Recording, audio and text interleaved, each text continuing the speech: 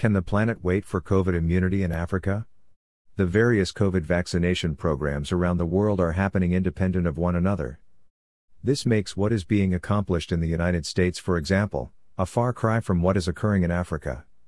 The United States can achieve her immunity of 70% of the population vaccinated by July of this year, while in Africa this will not happen for 7.5 years. In the United States, a human error damaged 15 million Johnson & Johnson vaccines. Johnson & Johnson has guaranteed that this will not affect the fulfillment of the 24 million planned to be delivered by the end of April. For this emergency, there were no production problems. How will these issues affect vaccinations, and can the planet wait for COVID immunity? There were production problems, however, a month and a half ago, when J&J announced that a producer had a problem verifying vials. In that case, the company, while announcing that this would reduce production and consequently 40% of the first supply to the United States, put on the table the possibility of moving the fill and finish to the United States. Supposedly this should not have worried Europe, which would have continued to receive the expected 200 million doses by the end of 2021, provided, of course, that the United States would not impose limitations on the export of vaccines as it happened a year ago for ventilators, masks, and gloves. FEMA order of April 10. In addition, 3 weeks ago, Reuters announced that J&J could have been unable to supply Europe with the 55 million doses scheduled for June due to a supply problem, and in this case, apparently it was not possible to put in place the mechanisms used to neutralize the impact of the 15 million doses incident. In Europe, the problems encountered in some countries with the use of AstraZeneca could slow down a vaccination campaign that is running quite efficiently, albeit with some difficulties. For example, in Italy, where the Extraordinary Commissioner for the Emergency has set a target of 500,000 vaccinations per day, 3 regions have just found themselves without supplies, although this problem has produced only a small delay in the vaccination plan. A neat article from about 2 weeks ago provides interesting explanations of what has happened and what is happening in the United States and Europe, which, with respect to this issue, have behaved like different planets. A third planet is Latin America, where vaccines have started arriving 3 months after vaccinations began in Great Britain. And, despite having contracted with the same suppliers as Europe, it has had to wait, and continues to wait, longer than Europe, ending up relying heavily on Chinese vaccine supplies. And then there is the fourth planet, Africa, which, with the exception of Morocco, depends mainly on the COVAX program, although 2 problems have been overlooked, of which, in the absence of vaccines, the relevance had been underestimated: the insufficiency of qualified health personnel and the limited resources for local management after delivery.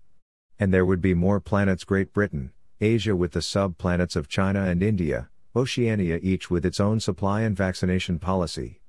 Results: EU 25% of the doses supplied, Europe 12%, Latin America 8%, Africa 2%, of which Morocco represents almost 70%. On all these planets, the goal is the same: to reach herd immunity as soon as possible, but as soon as possible can have very different meanings.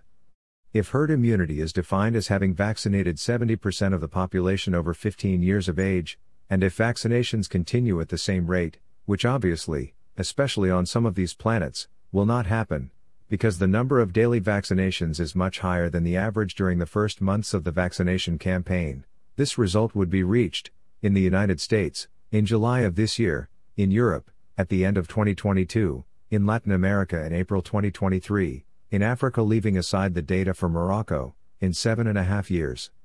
Unfortunately, there are no different planets. The planet is one, and the consequences of what happens anywhere on it affect it globally. Backwardness in Africa is not an African problem. It is a global problem. The rich countries cannot ignore the difficulties of vaccination in Africa, which will not be solved by donations which, unless there is a much greater commitment on the part of all countries, will only serve to buy coffins, while the virus will continue to spread and mutate, thus jeopardizing the false security that these countries may have the illusion of having achieved. In the first months of the pandemic, Cuba could afford to send health personnel to Italy to make up for the problems that Italy was having. Is it unthinkable that rich countries should do something similar in Africa? Likewise, these countries should seriously consider whether, at the next meeting of the World Trade Organization, It is in their interest to continue defending the abstract principle of the protection of intellectual property rights, or whether it is not more in the interest of the planet and their own to relax this principle in pursuit of greater and more effective security. Among the countries that are opposing the proposal of India and South Africa to suspend these rights during the pandemic are Mexico and Brazil. Will they continue in their position, ignoring the urgency for them to defeat the pandemic? A further rejection of a majority proposal in a UN system organization could have devastating effects on the confidence of poorer countries in the UN system. The post-pandemic world may have new geopolitical balances.